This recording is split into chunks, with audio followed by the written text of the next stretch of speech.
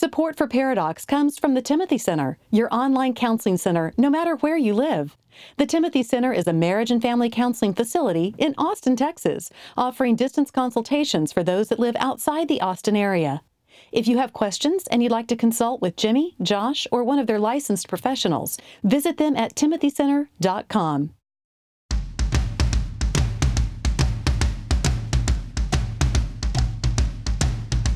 Recording live from Austin, Texas, a conversation about marriage and family that women will love and guys won't want to turn off.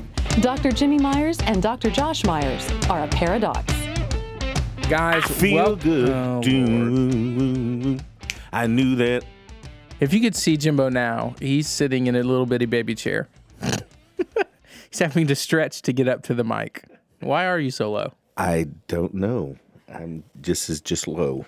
I love the authority differential. I know. Looking down at me, You've always intellectually and spiritually looked down on me.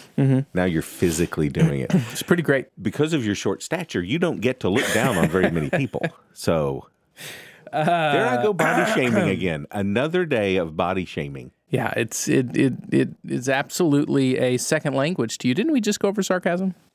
Today, by the way, this is Paradox. I'm Josh. I'm Jimmy. And we are going to be talking about our children today. A little broad. We're going to narrow that down a tad.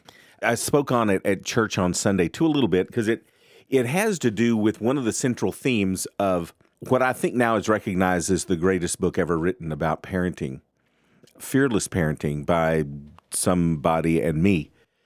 One of the things we say about, if we're going to get away from this fear-based parenting, where we prevent them from sinning, basically, then we've got to replace that with preparation-based parenting. How do we prepare them to take on culture since they're going to be walking into culture? And one of those things is apologetics. It's very important to teach them how to say they're sorry, to make sure that the other person... Apologetics, teaching them how to say it. Really, you didn't even react to that. No, I'm actually not listening to you. Well, I get that because you were looking at me with a blank stare, and I gave a zinger that's what apologetics was. But seriously, apologetics has been, we've had 2 or 3 interviews on apologetics. And it's really been a heartbeat of ours, the importance of knowing what you believe. Yes. And why? Because we are very spiritually deep and mature. That's why it's important to us. One of the things that as parents we have to do in order to prepare our kids is to get into the entire topic of apologetics, which is teaching our children how to defend their faith. Back in the day when I was in youth ministry, the going kind of thinking was 70% of the kids that were active in your youth group were going to not go to church in college, but then 70% of that 70% were going to then come back at some point in their 20s when they get married, they have a child, something. Well, what we now know is 70% of active church kids that are active in church growing up leave and never come back. The thought was they go off to college and some professor teaches them about evolution and they just dump their faith and go with secular humanism. And there was a book written called They're Already Gone, where their research indicated that our church kids are gone way before they leave to go to college.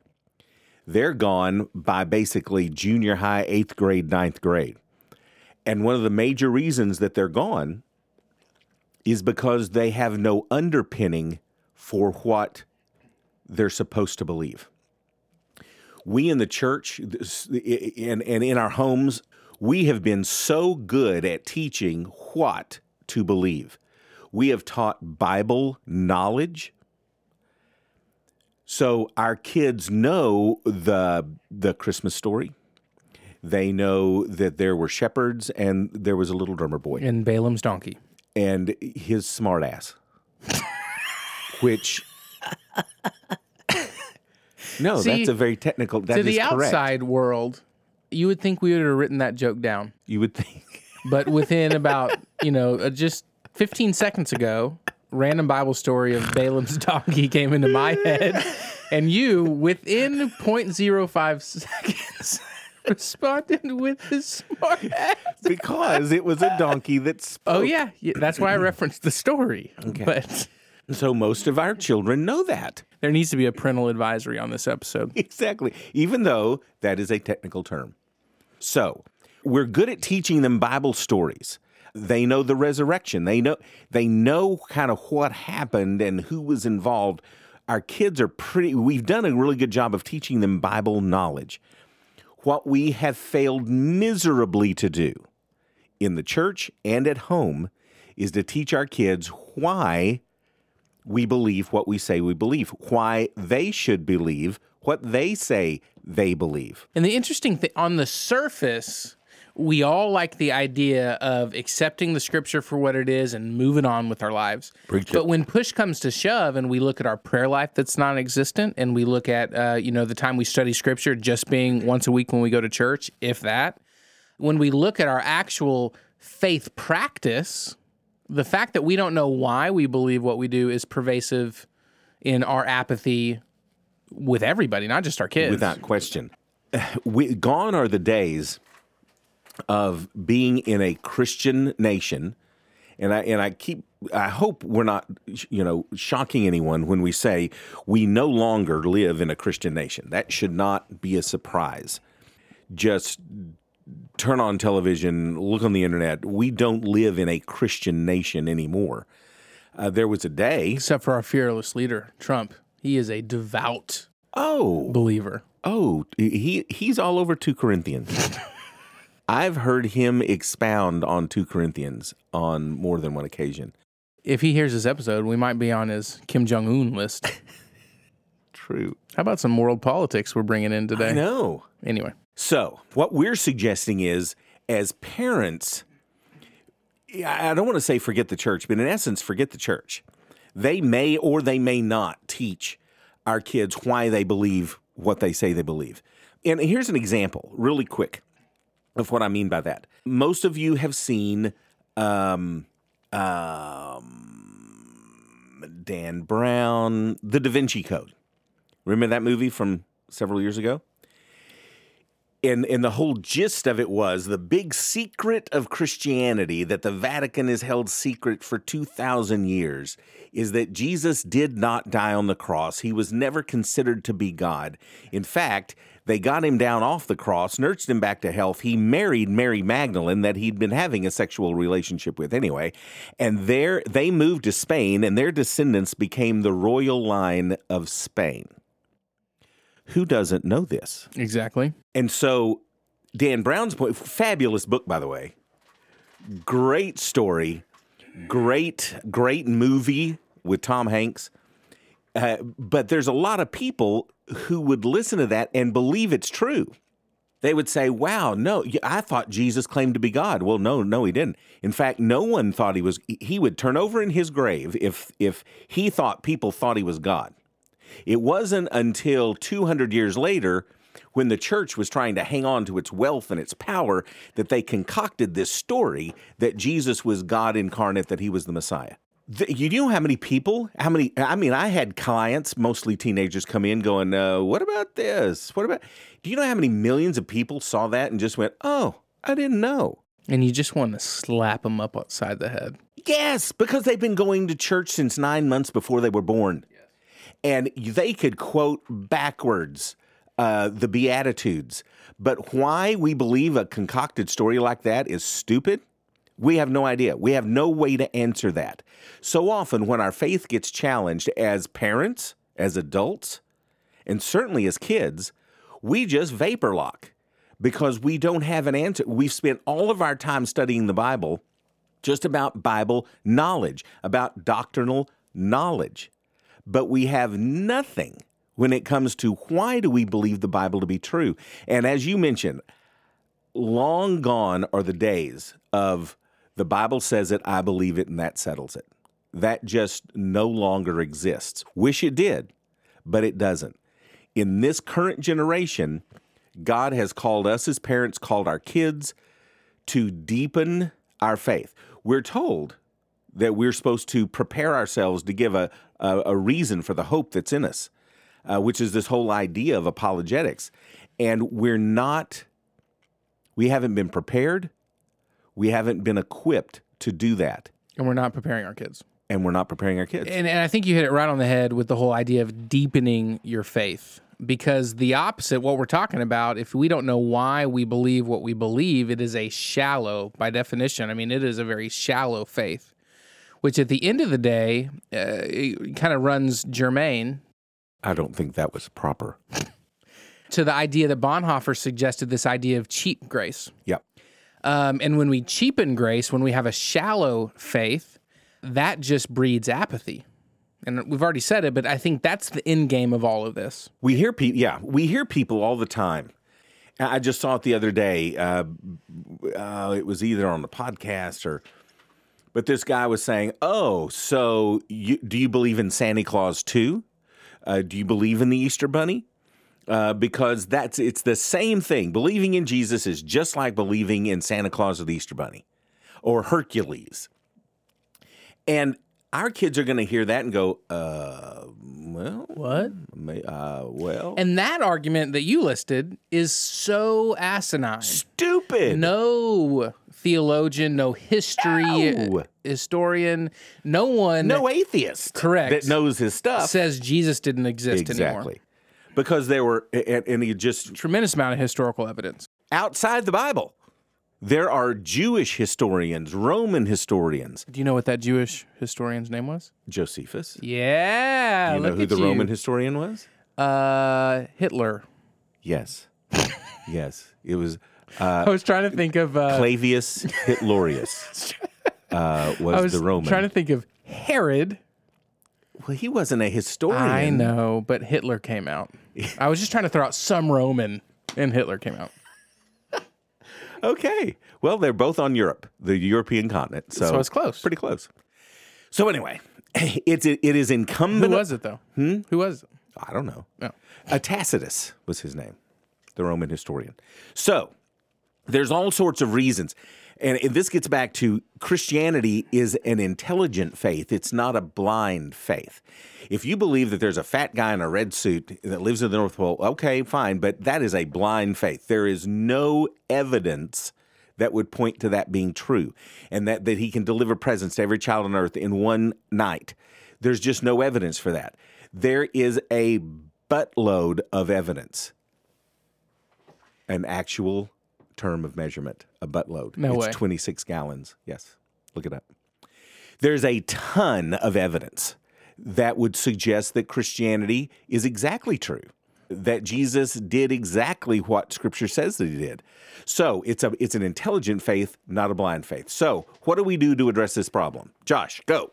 I think that you got to first, so we're probably even hearing this dialogue that as parents, even especially as individuals, we need to deepen our faith. We need to understand why. And that begins with starting to ask questions about your faith and not just turning a blind eye to doubts or issues that you might have. And so when you consider questioning your faith, more than likely within you rises some level of tension in your body, and you've got to allow that tension. It also might create tension within relationships. That the fact that you're going to start to begin to allow your children to ask questions of doubt and questions that you might not necessarily know the answer, that's going to create tension. And you've got to start with preparing your heart and your mind and your body to allow for that tension. Tension is not a bad thing. In our office, in our counseling office, the families that have conflict, that have tension, those aren't actually the families I worry most about. I worry most about those families that don't have any issues whatsoever because they're not probably being a heck of a lot authentic. And so, systems, family systems, faiths, they have to be perturbed. They have to be stressed. There has to be tension for it to grow. And so prepare yourself for that tension and allow for it would be the first thing. And yes, and we always talk about what are you going to do when your child comes to you with these questions? I would tell you early and often, before they get to be teenagers, and they start posing these questions to your children. And I just remember where I heard the thing about Santa Claus, Easter Bunny. It was on Facebook. There was this little video cartoon clip kind of thing that had it on there. That would be the perfect thing to take your 9 or 10-year-old and just say, well, what about that? Well, that guy's saying that it's like believing in, well, I don't know. I don't know if we want to bring up Santa Claus or not, because a 9-year-old may still be, and I've gotten in trouble for using this example They might be before. listening to the car right now. In the car right now. And we love Santa Claus. But you might say, how is it different? How is this guy's saying that it's the same thing? Is it? How would it be different? And explore that with them before they come to you asking. So you're like broaching the subject of taking on these more, tricky questions.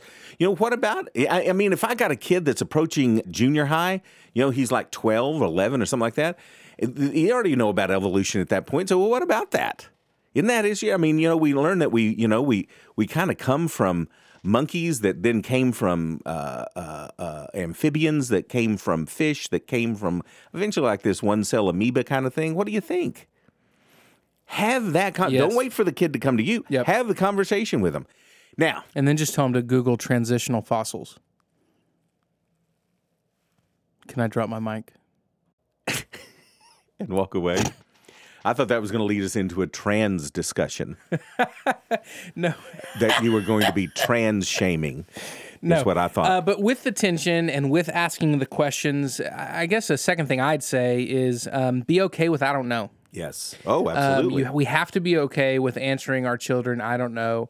But it's important to follow it up with, but we'll go and find it together. And mom and dad, listen up. If your kid comes to you and says, so which creation story do we believe, mom and dad? The one where man was created first and helped God name all the animals, or where man was the last thing created and was the crowning of God's creation? Which one of those do we believe? And we all kind of stare at each other like a calf looks at a new gate. It's important for us to understand that our children, anyone we work with, anyone alive on the planet today, is not going to come up with any question or any challenge to Christianity that has not come up 1,000,000 times in the last 2,000 years. So there is no, as Solomon once said in Ecclesiastes, there is nothing new under the sun. So no matter what is asked, just because you don't have the answer to it, doesn't mean there's not an answer to it. And that's one of the greatest things we can teach our kids. Just because we may get stumped by something doesn't mean that question hasn't been answered, and answered to the intellectual satisfaction of some of the most brilliant people that have ever walked the earth.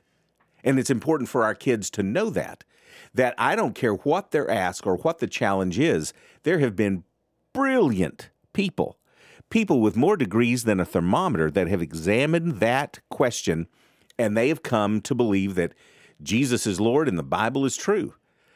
So encourage questions. Don't panic. Realize that really, really, really smart people believe the Bible is true and that Jesus is exactly who Jesus said he was. The last thing I'd say, in allowing the tension, allowing the I don't knows, asking questions, that requires time to dialogue.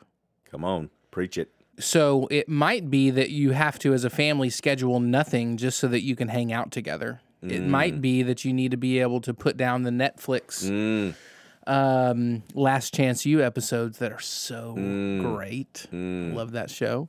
Anyway, it might be that we have to forego some of our time to be able to have these conversations with our kids. And they're critical. And I want to leave with this one little story. The one story is Dr. Gary Habermas. He's interviewed in Lee Strobel's book, A Case for Faith. And by the way, those books are where you start, Mom and Dad. Getting A Case for Faith, A Case for Christ. Those by Lee Strobel are just some of the most easily understandable books about answering these tough questions about Christianity.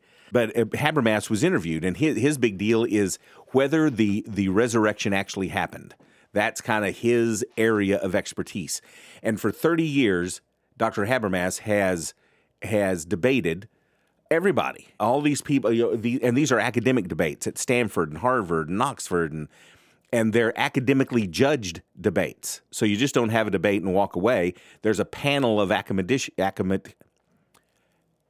people in academia No, it's definitely academicians. Yeah. The academicians, they judge whether who won the debate. And so he was telling us about some of these debates, because I had him for a doctoral seminar, and he was saying how he'd won all these debates. And so I went up to him in the break. I said, "Hey, Dr. Habermas,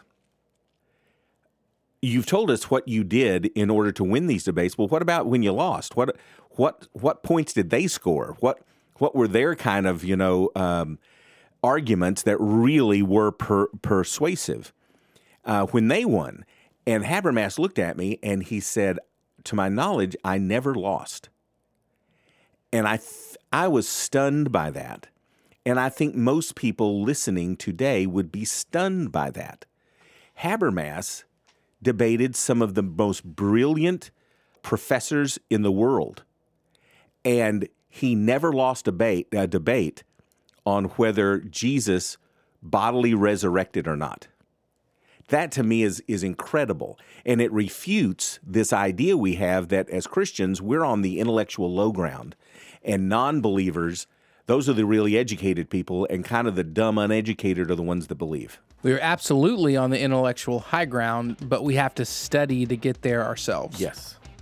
So from one academician, from two academicians to you guys, thank you for listening today. It's been fun. If you want more information about this, links to some of the resources that we're suggesting, paradoxpodcast.com, go to the episodes tab. Every content episode, we have 3 or 4 extra steps that we didn't talk about in the episode that you can check out there online. So it's paradoxpodcast.com. You can also find the show, as well as Jimmy and myself individually, on Instagram, Facebook, and Twitter there as well. Have a great day. Paradox is produced by Billy Lee Myers Jr. For more about Billy, go to therapywithbilly.com. For more information about our Paradox evangelist, Julie Lyles Carr, go to julielylescarr.com. And if you want more details about what was discussed on today's show, go to paradoxpodcast.com. Next time on Paradox. And I find it fascinating that this was a concept that we were dreaming about 5-6 years ago. And then it literally releases the week before Charlottesville happens. And to me, I don't think that's an accident. I think that you see the story of these guys, like I said earlier, that a friendship that transcends every boundary that typically keeps people apart. And one, the beauty of it is clear to see. 2 is that we see that it's possible. And 3, that it happened because of their mutual relationship with Jesus.